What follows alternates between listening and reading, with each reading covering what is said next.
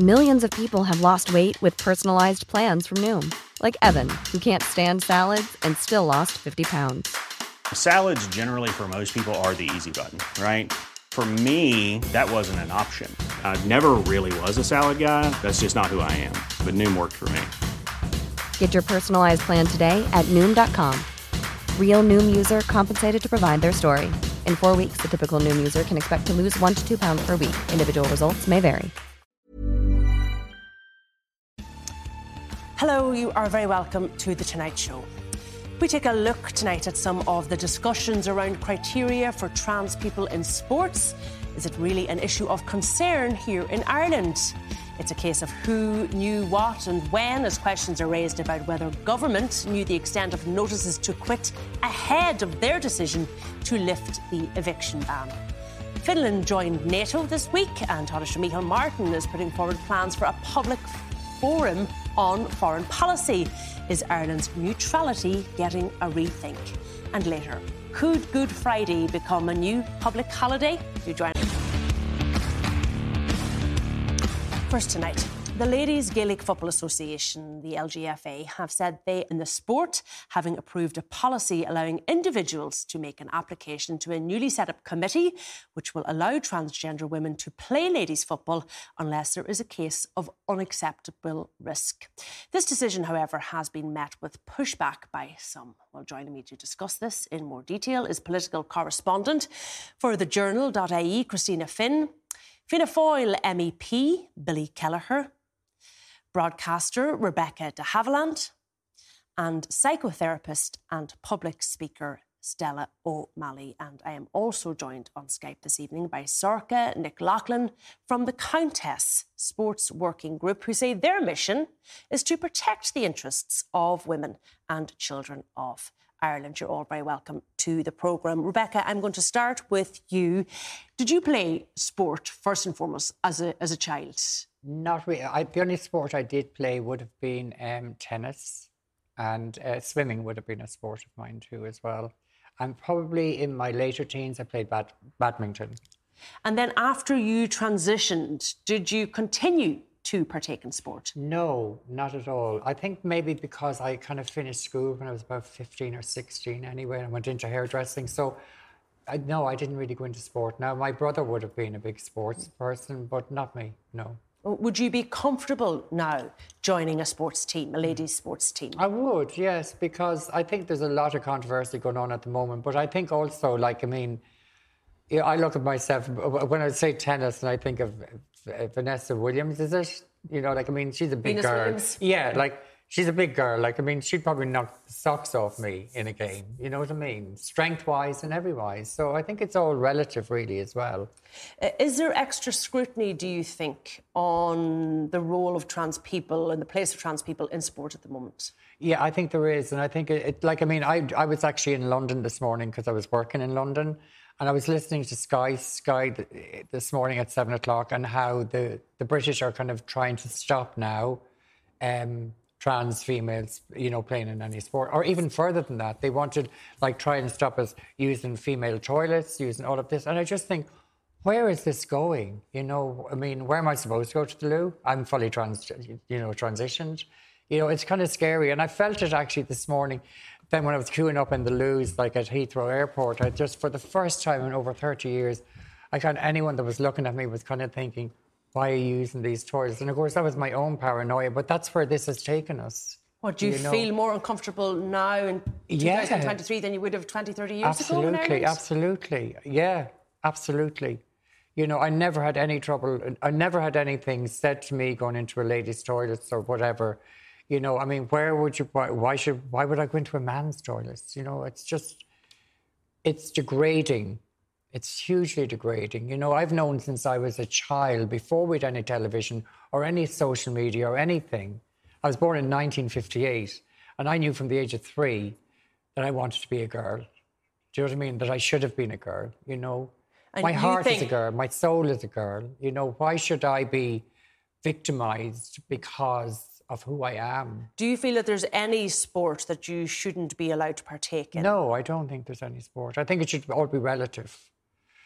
Relative to what? In the sense of, I just feel that, you know, like people think, oh, because that you were something beforehand, you know, there was something, it was proven, I don't know the exact thing, but it was actually proven medically that it shouldn't be stopped, you know, being a trans person. Because I think especially what people forget is when you start taking hormone replacement therapy, it, like before you even have any operations, it kind of dulls all the testosterone in you. You know what I mean? Yeah, I think the report you're talking about is that Canadian Centre for Ethics in Sport, isn't it? Yes. All right. As it stands, Billy, in Ireland, individual sporting bodies, they can make policy in this area. And we've seen that with the LGFA and with the IRFU, who've taken a different position. Yeah, I think it's not settled in society. My view would be that trans people, you know, should not be victimised. They should not be picked out as a cohort for some strong or larger cultural debate around conservatism versus liberalism. I think it's a very, very difficult area from that perspective. And I just think that we'd want to be very conscious of that. We're talking about people at the end of the day who have gone through a difficult journey in many circumstances. So the idea that we would make this the cultural war in terms of conservatism versus liberalism is a very worrying aspect. And it seems to be gathering momentum across the globe in general, and I worry about that.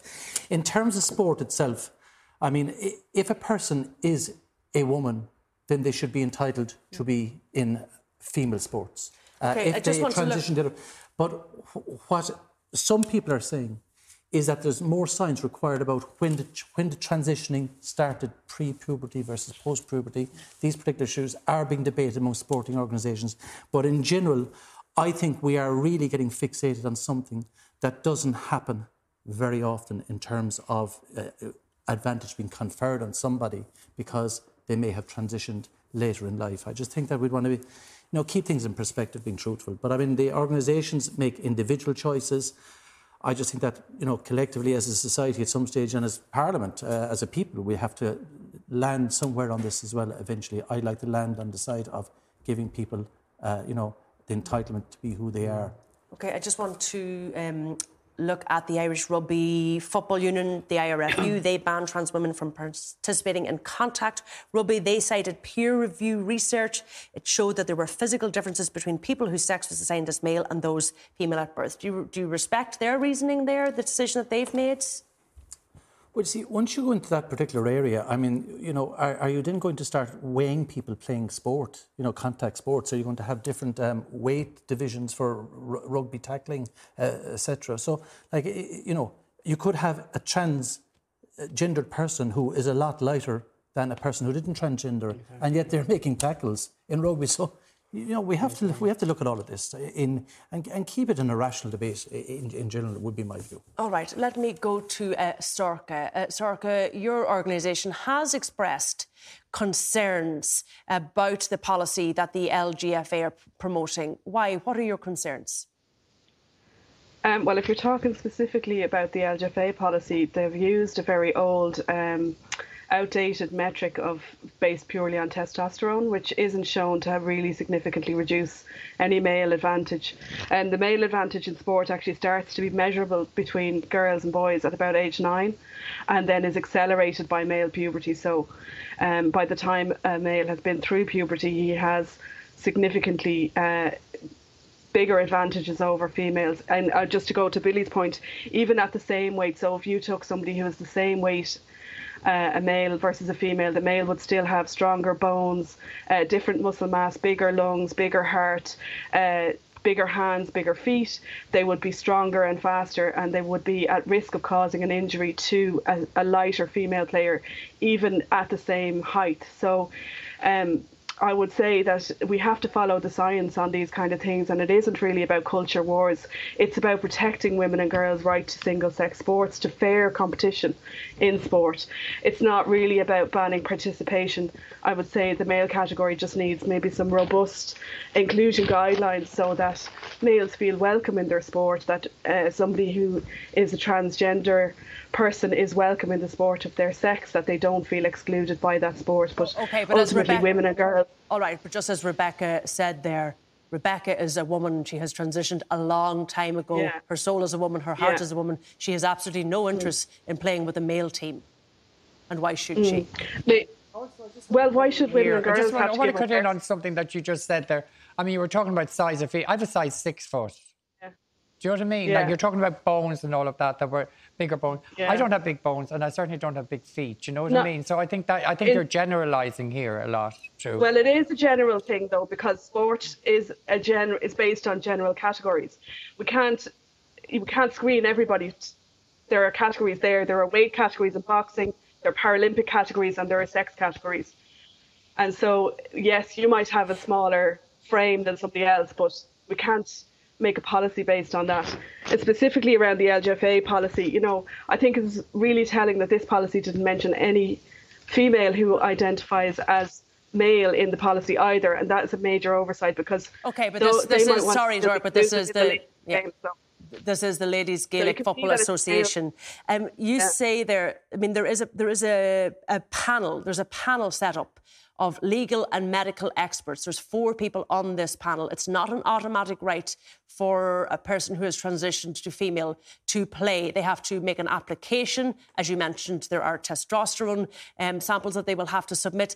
And the board itself will look at other issues and decide then if there is an unacceptable risk. Is that not protection, or do you just not believe the validity of this board? Well, they've used a metric that is from 2015 and has been proven to not actually screen for any male advantage. So not really, no. The policy doesn't outline what other things the risk assessment takes into consideration. It doesn't mention how often the person's eligibility is reviewed. For example, you could have a young person who is accepted under the policy 1 year and then goes through puberty, maybe comes back at 15 or 16 and suddenly they're not allowed in anymore. And I think that's awfully unfair on that young person. So I don't really think this policy is fit for purpose, no. I just want to go to the rest of my panel here, to you, Christina. We've had... you know, the Gender Recognition Act in this country since 2015. It's almost 8 years old. That gives you the right to self-declaration. And yet, as Billy said, we do seem to be discussing trans rights in this country more than ever. What are you putting that down to? Yeah, it's interesting because just like any other piece of legislation that's made its way through the House of the Oireachtas that give rights and regulations to a whole cohort of people, the Gender Recognition Act did just that in 2015. It was debated, it was discussed, and it was legislated for. And I look back over that debate actually on the transcripts, and it was widely discussed and quite eloquently put by a lot of TDs within the House, pointing out a lot of issues, you know, about how this was an education issue. I think Helen McEntee said at the time. Patrick O'Donovan gave a really passionate speech about how he had met a father of a child that had been transitioning and how this piece of legislation would mean so much to a small cohort of people. Because actually, if you look back at the 2021 statistics or the figures, just over 100 people actually applied for a gender recognition certificate. So we're having a huge debate, I think, at the moment about issues that were dealt with in legislation over 8 years ago that have largely been going on for a number of years without any sort of discussion. And it is for a minority of people that we are discussing here tonight. It is a small group of people out of 5 million people that we're discussing in terms of their rights to live, essentially. And yet, Christina, we saw the Wexford TD, Paul Keogh, say that he had received more queries and more emails about transgender issues than housing and the eviction moratorium and the ending of that, which we've seen dominating the news agenda for weeks now. Now, he said that he felt it was part of an organised campaign, didn't he? Yeah, there is concern, I think, among TDs. Billy probably testified to that there is concern that, it's easy, I suppose, to send an email into a TD. And, there have been campaigns in the past for a whole range of issues that people are campaigning on. So is this another one? Who knows? There is no doubt that there is a lot more of a discussion happening in the UK, the US, and is that seeping into, I suppose, mainstream media here in Ireland, given that we did legislate for this in 2015. And I think, Leo Varadkar was asked about it recently, and, he spoke about having sensitivity to this discussion, to respect the discussion and to think about, I suppose, yes, he said this is new to a lot of people, even to himself, he said, but it's also new perhaps to parents that have a child that is going through this, a very, very difficult thing to go through, and schools that are having to manage that, and children and friends. So yes, perhaps it's healthy enough to debate and discuss this and how we're going to deal with it, but I think there has to be sensitivity, and the person needs to be at the centre of that. Yeah, and yet I have to be honest, Stella, when I was researching this discussion, this conversation all day today, I was struck, I have to say, by a lot of the language that was being used by those who were raising concerns. And we heard that from Sorcha a minute ago about protecting children, protecting girls, safety, threat. What is the merit for using that language? Is that not scaremongering people? I don't know if what language you're talking about specifically there. I do know that for thousands of years, women have always worried about the protection of children. So if women are grouping together to worry about the protection of children, that's nothing new. OK, what is the worry, I'm asking? Oh, I'll tell you what the worry is. When somebody transitions at an early age, they are going to carry a very heavy medical burden on their body. And it might lead, well, it will lead to infertility if they transition at an early age. And it would also lead to sexual dysfunction. Now, I'm not saying whether that's right or wrong. I'm saying it's very definitely something that should be discussed, and women have every right to discuss it. And so to kind of dismiss it as scaremongering, when you talk about, for example, Leo Varadkar, who did speak in a very, very kind of well, carefully chosen words, but he also mentioned the fact that there are some very small cohorts in society. For example, there's female prisoners, and they are a tiny minority. They're among the most vulnerable people in society, and they need protection just as everybody else does. And there's another tiny cohort in society. Again, I just want to go back to who do they need to be protected from, and why? What's the threat? No, not at all from you. Not at all. I want to be very clear. Not at all from Rebecca. I don't think so. But Rebecca is a person who has transgender. She is, but that's not who's the threat. The 3 sex offenders that are in female prisons right now, in Limerick female prison. That's who they need to be protected for. And they already are, because they're on a different wing. But if you look at Paddy O'Gorman's, or listen to Paddy O'Gorman's podcast, they're shouting down to the women in the female prison, in Limerick prison, today. So we have to acknowledge there's a conflict of rights. When you've got female prisons who are subjected to one thing, and other people are saying we have to worry about these people's rights, we have to worry about everybody's rights. Rebecca, everybody matters here. How do you feel hearing that? Look, everybody matters here. Everybody's concerns and rights must be taken into account, and the prisoner situation there being an example. I agree. I agree with the whole child thing that you're talking about. Do you know what I mean? And I work in TransPlus in London, and I work here in Dublin as well. And you know what? The one thing, I don't know any doctor that I deal with that does not look at kind of helping trans people until they're over the age of 18. You know, to start them on hormones and stuff like that. That doesn't happen. You know, if that happens, it happens by some 16-year-old being able to get hold of hormones. You know what I mean? It's all I know is, the way I can answer this best of all is, you know, I've known since I was 3. And I just feel, you know, like I was born in 1958. I didn't have these opportunities. If I'd known at 16 or 17 that I could have done that, it would have changed my life. It would have changed a lot of things. I might have even gotten to finish school.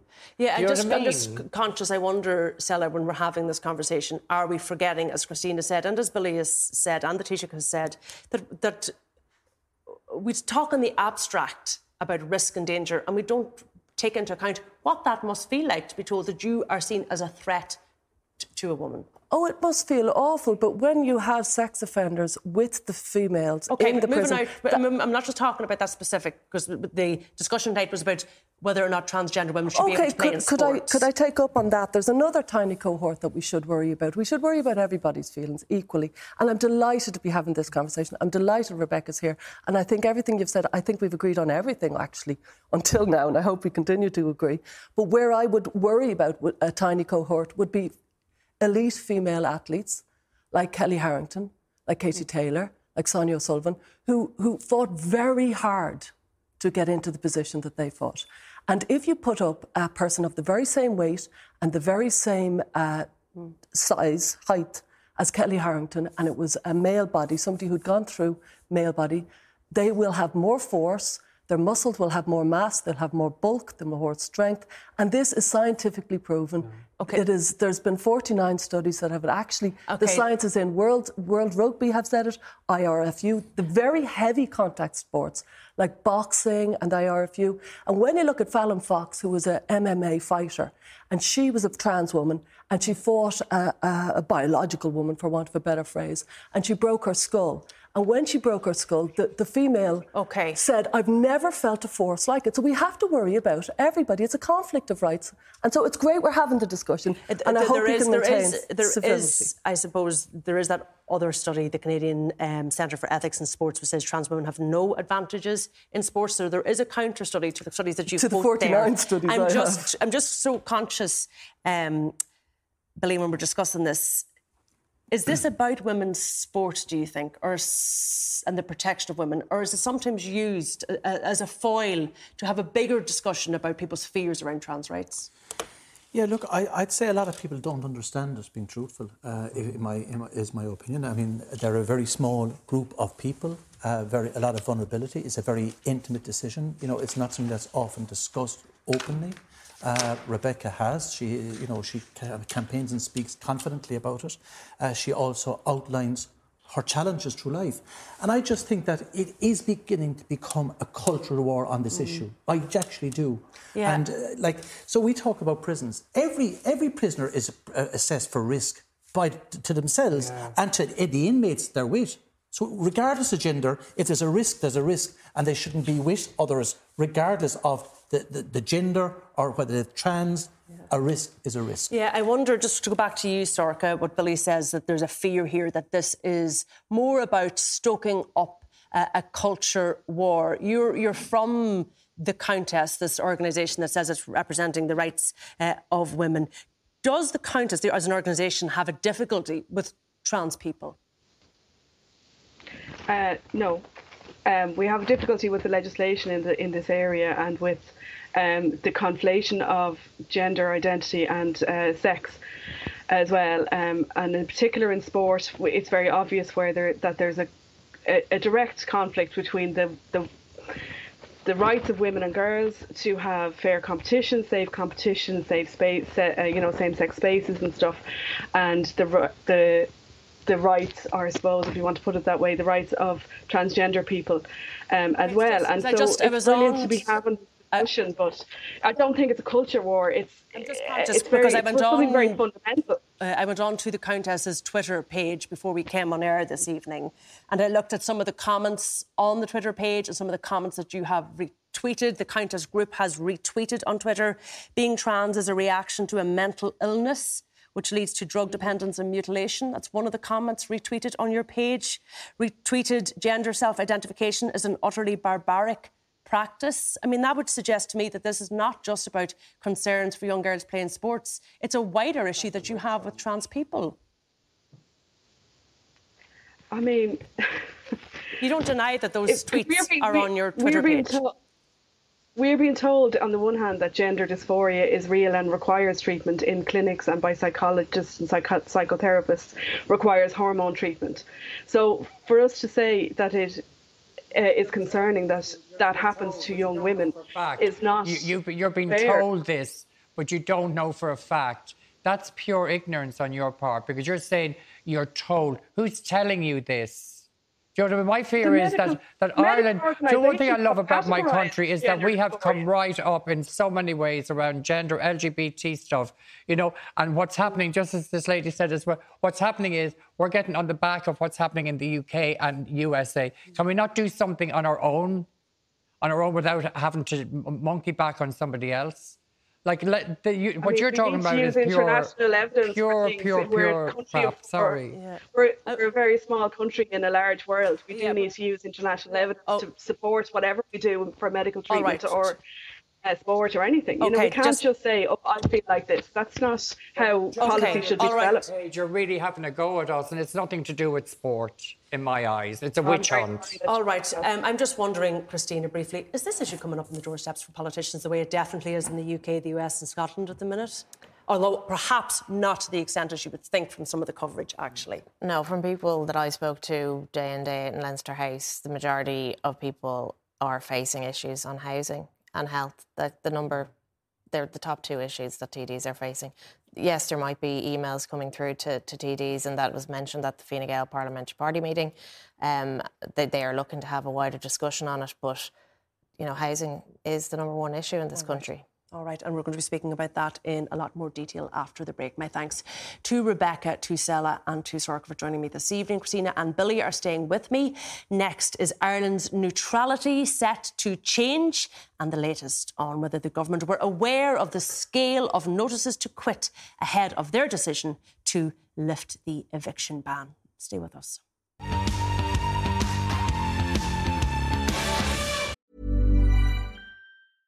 Hey, I'm Ryan Reynolds. At Mint Mobile, we like to do the opposite of what Big Wireless does. They charge you a lot, we charge you a little. So naturally, when they announced they'd be raising their prices due to inflation, we decided to deflate our prices due to not hating you. That's right. We're cutting the price of Mint Unlimited from $30 a month to just $15 a month. Give it a try at mintmobile.com/switch. $45 up front for 3 months plus taxes and fees. Promo rate for new customers for limited time. Unlimited more than 40 gigabytes per month. Slows full terms at mintmobile.com. There's never been a faster or easier way to start your weight loss journey than with PlushCare. PlushCare accepts most insurance plans and gives you online access to board-certified physicians who can prescribe FDA-approved weight loss medications like Wegovy and Zepbound for those who qualify. Take charge of your health and speak with a board-certified physician about a weight loss plan that's right for you. Get started today at plushcare.com/weight loss. That's plushcare.com/weight loss. plushcare.com/weight loss. Well, the controversy surrounding the government's decision to lift the eviction ban rumbled on for weeks, and today there were more questions for the Taoiseach. It was all around the Residential Tenancies Board figures on notices to quit and when the government knew the exact figures. Well, today the Taoiseach said the government did not have those exact figures, but that the same decision to lift the moratorium would have been reached regardless. I said we didn't have any exact figures, and we didn't have preliminary figures either, but we knew two things. One, that there was definitely going to be an increase in the numbers of notices to quit, precisely because we knew that was going to be an effect of the legislation that we passed. So we knew there was going to be a big increase in the numbers of notices to quit. I think this is being missed by a lot of people.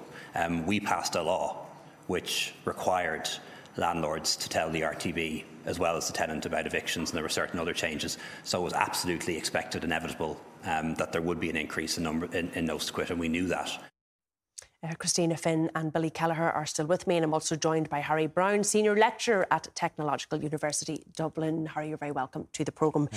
Christina, I'm going to start with you. One of the big, I suppose, criticisms around the government's decision to lift the moratorium on the evictions was that no modelling had been done, that they didn't know just how many people were going to be facing notices to quit.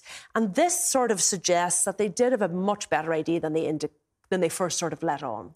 Yeah, well, I think the concerning thing for most people at home is that when a decision of this magnitude is made to lift an eviction ban that's going to affect thousands and thousands of people, they expect it to be an informed decision. And having statements, I suppose, from the Taoiseach saying, look, we didn't have the full data, or, the housing officials didn't pass up that data to Cabinet or even to the coalition leaders who met the night before that Cabinet meeting, it does really, I think, beggars belief to a lot of people that they expect when people are sitting around a table making such decisions that they have every single piece of data that they need to make that decision that's going to impact so many people. So what did they know, or do we actually know what the RTB had really told them? Yeah, look, I think we knew that when they made the decision for the winter eviction ban was that there was, I think, close to 3,000 notices to quit had been registered with the RTB, which is the reason why there was such an urgency to bring it in the first place. So when there was a pause put on, notices to quit and evictions, there was no doubt that it was going to go up. That number was only going to be added to. But I think not having specifics and then walking into something like this when you're talking about, ensuring that we have enough emergency accommodation, that there's, schemes were in place and all the rest. If you're walking in blind to that, that's a bit of a concern. Yeah, Billy Kelleher, you've been around a long time, you know politics. It doesn't look good, and you must see now in reflection that the government weren't as prepared as they should have been, that they do seem to have rushed into this decision. Well, I mean, they didn't rush into the original decision, which was to bring in an eviction ban because of the numbers of people that were, after getting a notice to quit in advance of the winter. And it was always stated that it was a winter eviction ban moratorium. That's what it was. It was always temporary in nature. Obviously, governments, when they're making decisions, or ministers, should have all the information available to them. But everybody that, was looking at this, the very minute the eviction ban was put in place, when it would be unwound, there would be an awful lot more people would be evicted or would receive a notice to quit.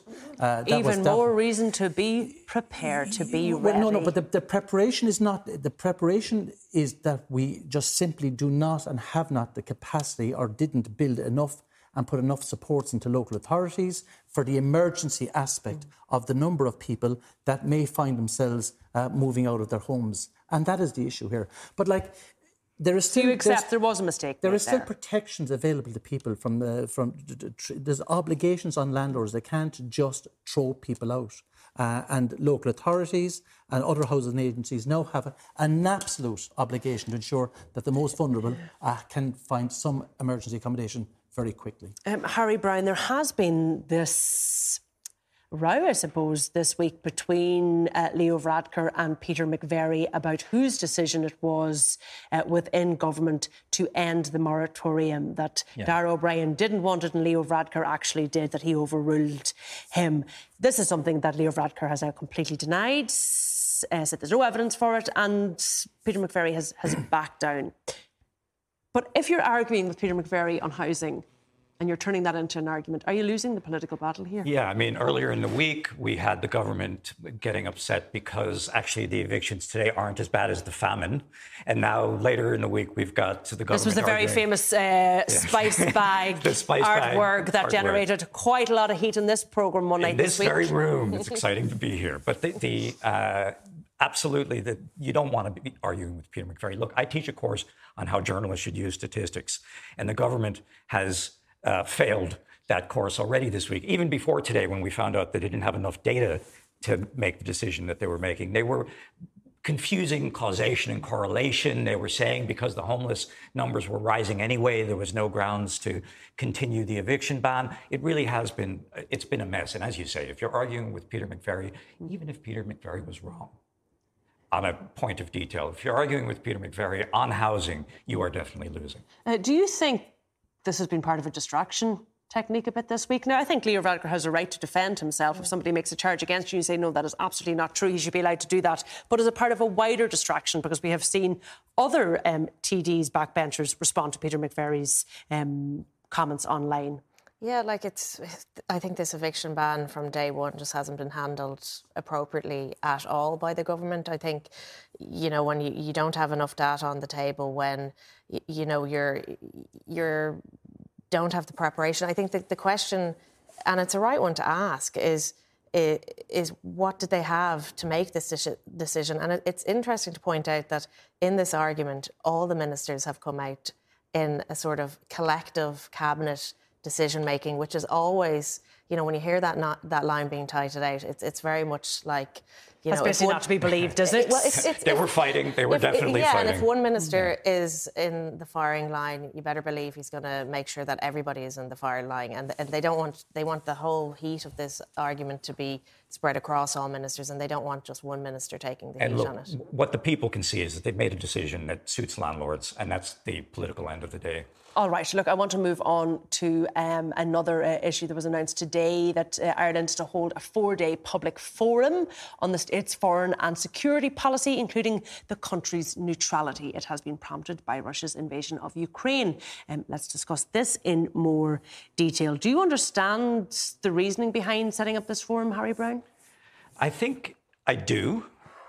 We've seen that other countries in Europe that have had a traditional policy of neutrality have moved away from it now. But Ireland is different. We've just had this discussion about how our colonial heritage is really still alive. It was alive in this studio in the last few days, that in that viral moment. We have this history, we have, and continuing sympathies. I mean, Ireland sympathies with oppressed and racialized people in the anti-apartheid movement in the 80s, and the Palestinian solidarity movement today, our activities in the UN over generations. We have a very deep history. The first Irish Neutrality League, it wasn't De Valera in the Second World War. It was James Connolly, Constance Markievicz, Sean T. Kelly, later President of Ireland at the start of the First World War.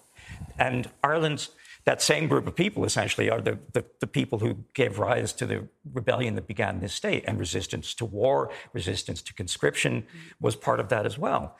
But are we more vulnerable now than we ever were? Has the invasion of Ukraine... But that doesn't change Ireland's position. And one thing we know from more recent history as well is that it's really important that there are neutral, honest brokers that will help to bring belligerents to the table, as what happened here 25 years ago for the Good Friday Agreement. So why do you think the government has decided, the Taoiseach has decided to hold this forum? Where's the motivation coming from? Why do they think now is right? And I'll ask you in a moment, Billy. Well, I think that Fine Gael have had a fairly long-held desire to kind of shake, rattle and roll the Irish people on Irish neutrality, and they clearly see this as an opportunity to do that. And so it's not surprising at all. But I hope that there really is a full discussion, because I think the Irish people have made it very clear that they absolutely support neutrality. And they support it not just on the narrow little grounds that the government says we are still maintaining our military neutrality here. They support it in a much fuller sense. How do you know that they definitely support, like, what test has been put to the Irish people? Well, there's also a recent poll that said that the Irish people are very sympathetic with Ukrainian people now. There's no question about that with Ukrainian refugees. So isn't it a good idea to discuss the issue?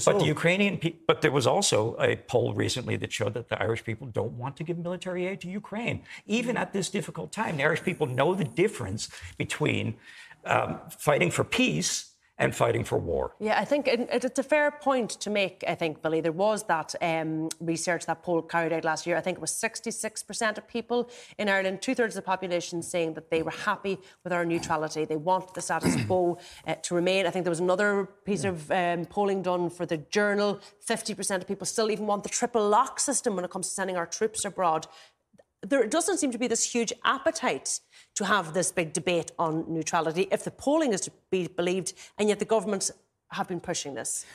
Why? Well, I don't see anything wrong with a democracy that would actually have a debate. I mean, that's the essence of democracy, is that we would have debates. And I mean, government sometimes just has to put that out there. So there is discussions around the issue.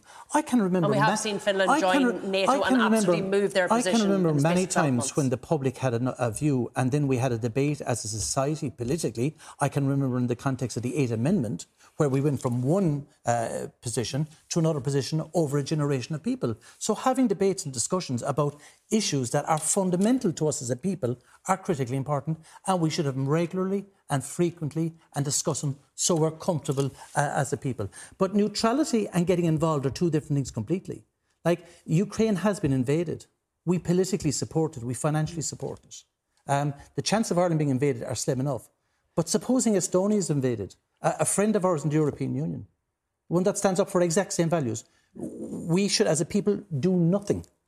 Do nothing, is it? Well, what do you think we should do in that instance? Well, if the European Union is under attack, we should certainly come to their assistance. We may not or cannot put troops to But what does that mean? Because we see with Ukraine, we are coming to their assistance. Because some people in Ireland are saying that we shouldn't even give financial support to Ukraine. Like, we have people on the left in this country... But do you feel, Billy Keller, at this point, that we need to go beyond that in Ireland, that we need to have a different attitude to our military neutrality, that it is not something that's in keeping with the modern Ireland? There's a big step between putting Irish troops in the field and supporting, through financial necessity, the Ukrainians in their fight against Russia. We're not necessarily talking about giving troops, but at the moment, we can't purchase equipment for the Ukrainians to fight off an aggressor who is pillaging their country at the moment. Harry, I want to let you respond to that. Well, look, it is true that being in the European Union brings us a lot closer to being part of a military alliance. There's no question about that. And in effect, no. Oh, look, come on. You know that Josep Borrell, just in the last few days in the European Parliament, was saying, yes, NATO, EU, it's kind of the same thing, really. No. He says out loud the things that you guys don't like to say. I'd say out but you loud know what that I it's think. True. But I mean, the bottom line here, Harry, is that the vast majority of the countries that are in the European Union are in NATO, and as late as recently, 2 more decided that they would join NATO. Now, Finland joined NATO. That has been, for a long period of time, neutral. Sweden has been neutral for 200 years and is making an application. Should we join NATO, Billy Keller? What's your opinion? Yes or no? I don't believe we should join NATO, personally. Okay. But that doesn't mean that we shouldn't commit resources to countries when they're under attack. We don't have to commit Harry, troops. do you think we'll ever change our position in this country? I don't think the Irish people want to see us change our position. It has to be said, I have every sympathy for the people in Finland and Sweden who are making this change. But it does amount to an escalation in a situation that needs de-escalation. It only amounts to escalation if the Russians invade them. All right, very quickly, Christina, this is happening in June, isn't it, over 4 days? Yeah, it's going to be, I think, a very heated discussion, no doubt. And I think the opposition pointed to why we're not having a citizens' assembly on this, why a new forum has been set up to this. So I think you'll see a lot more debate about why this mechanism has been chosen. OK, we're going to have to leave that there for now. Christina and Billy are going to be staying here with me. Thanks to Harry for joining us for that discussion. And after the break, should Good Friday, it's in 2 days' time. Are you working? Are you not? Should it be declared a full public holiday? Stay with us, we'll debate.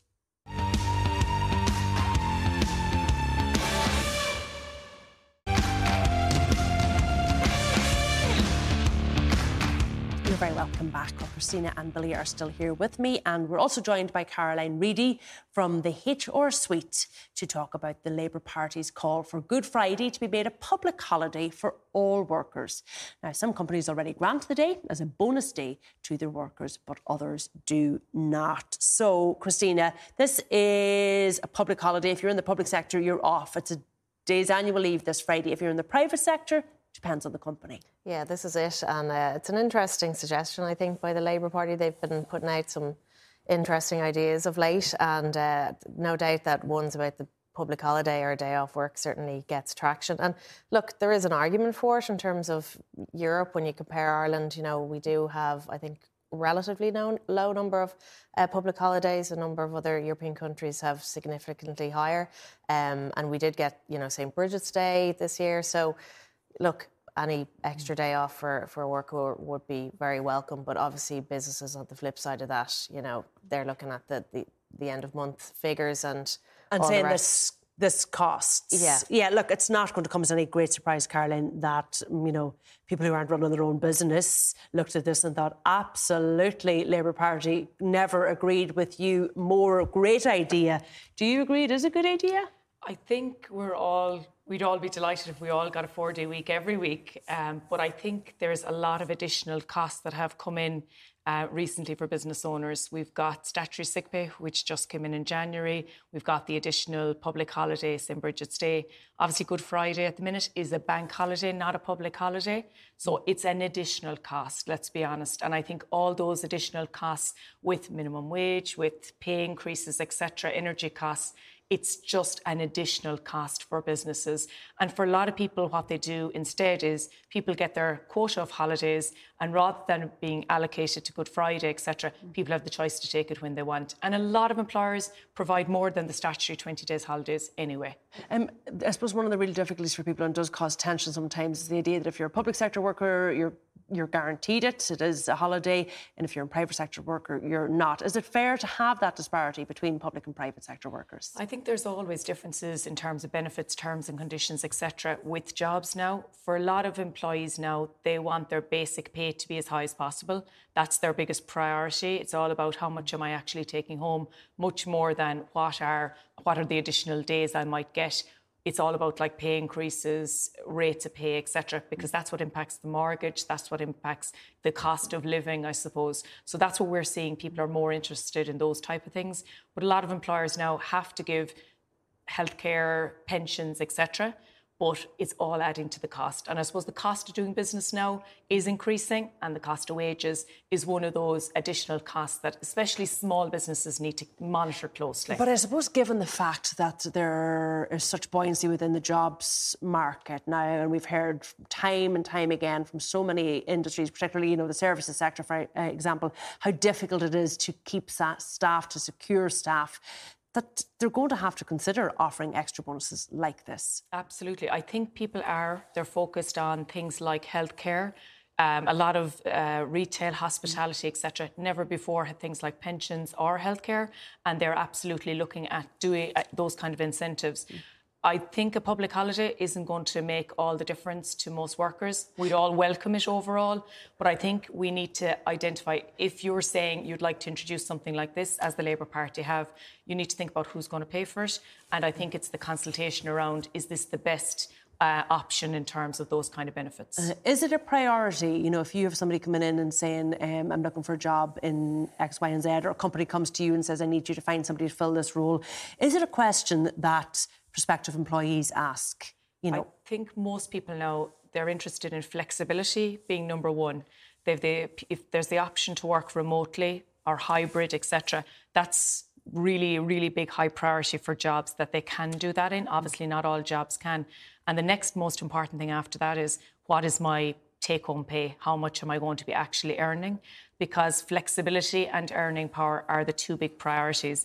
But you're 100% right, Ciara. People are looking at retaining and attracting people, and all those bargaining tools. A lot of people leave a job to be able to use that as a bargaining tool in the next job to get better incentives and pay. So we're all about retention now. Billy Keller, are you off on your hollybops this Friday? Not going anywhere in particular. I mean, the Parliament isn't sitting this week. Actually, it's called the Green Week, so I'm allowed to be in Ireland all this week. So are you on annual leave on Friday as it stands? No, I'm not. As a day's leave? No, I'm not. No, I'm not. I just think we have to be careful. I mean, you know, flexibility is really what's required in the workforce to allow people to have flexibility around family time, childcare, remote working, hybrid working.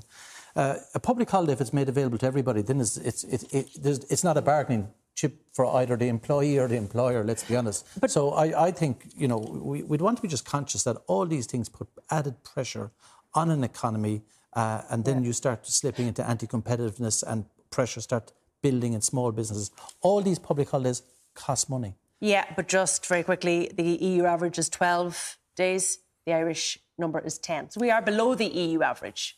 Yes, we are, but in terms of economic growth and everything else, we're well above the EU average. So we have to, you know, temper our language in terms of making sure that we have balance in all of these things. All right, so you're not going to support the Labour Party in that proposal. But anyhow, that is it from us this evening. My thanks to Christina, to Billy and to Caroline for coming into us from the HR suite, and to all of our guests tonight, but from the late team here.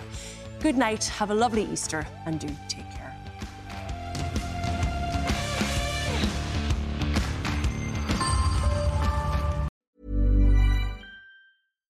When you make decisions for your company, you look for the no-brainers. And if you have a lot of mailing to do, Stamps.com is the ultimate no-brainer. It streamlines your processes to make your business more efficient, which makes you less busy.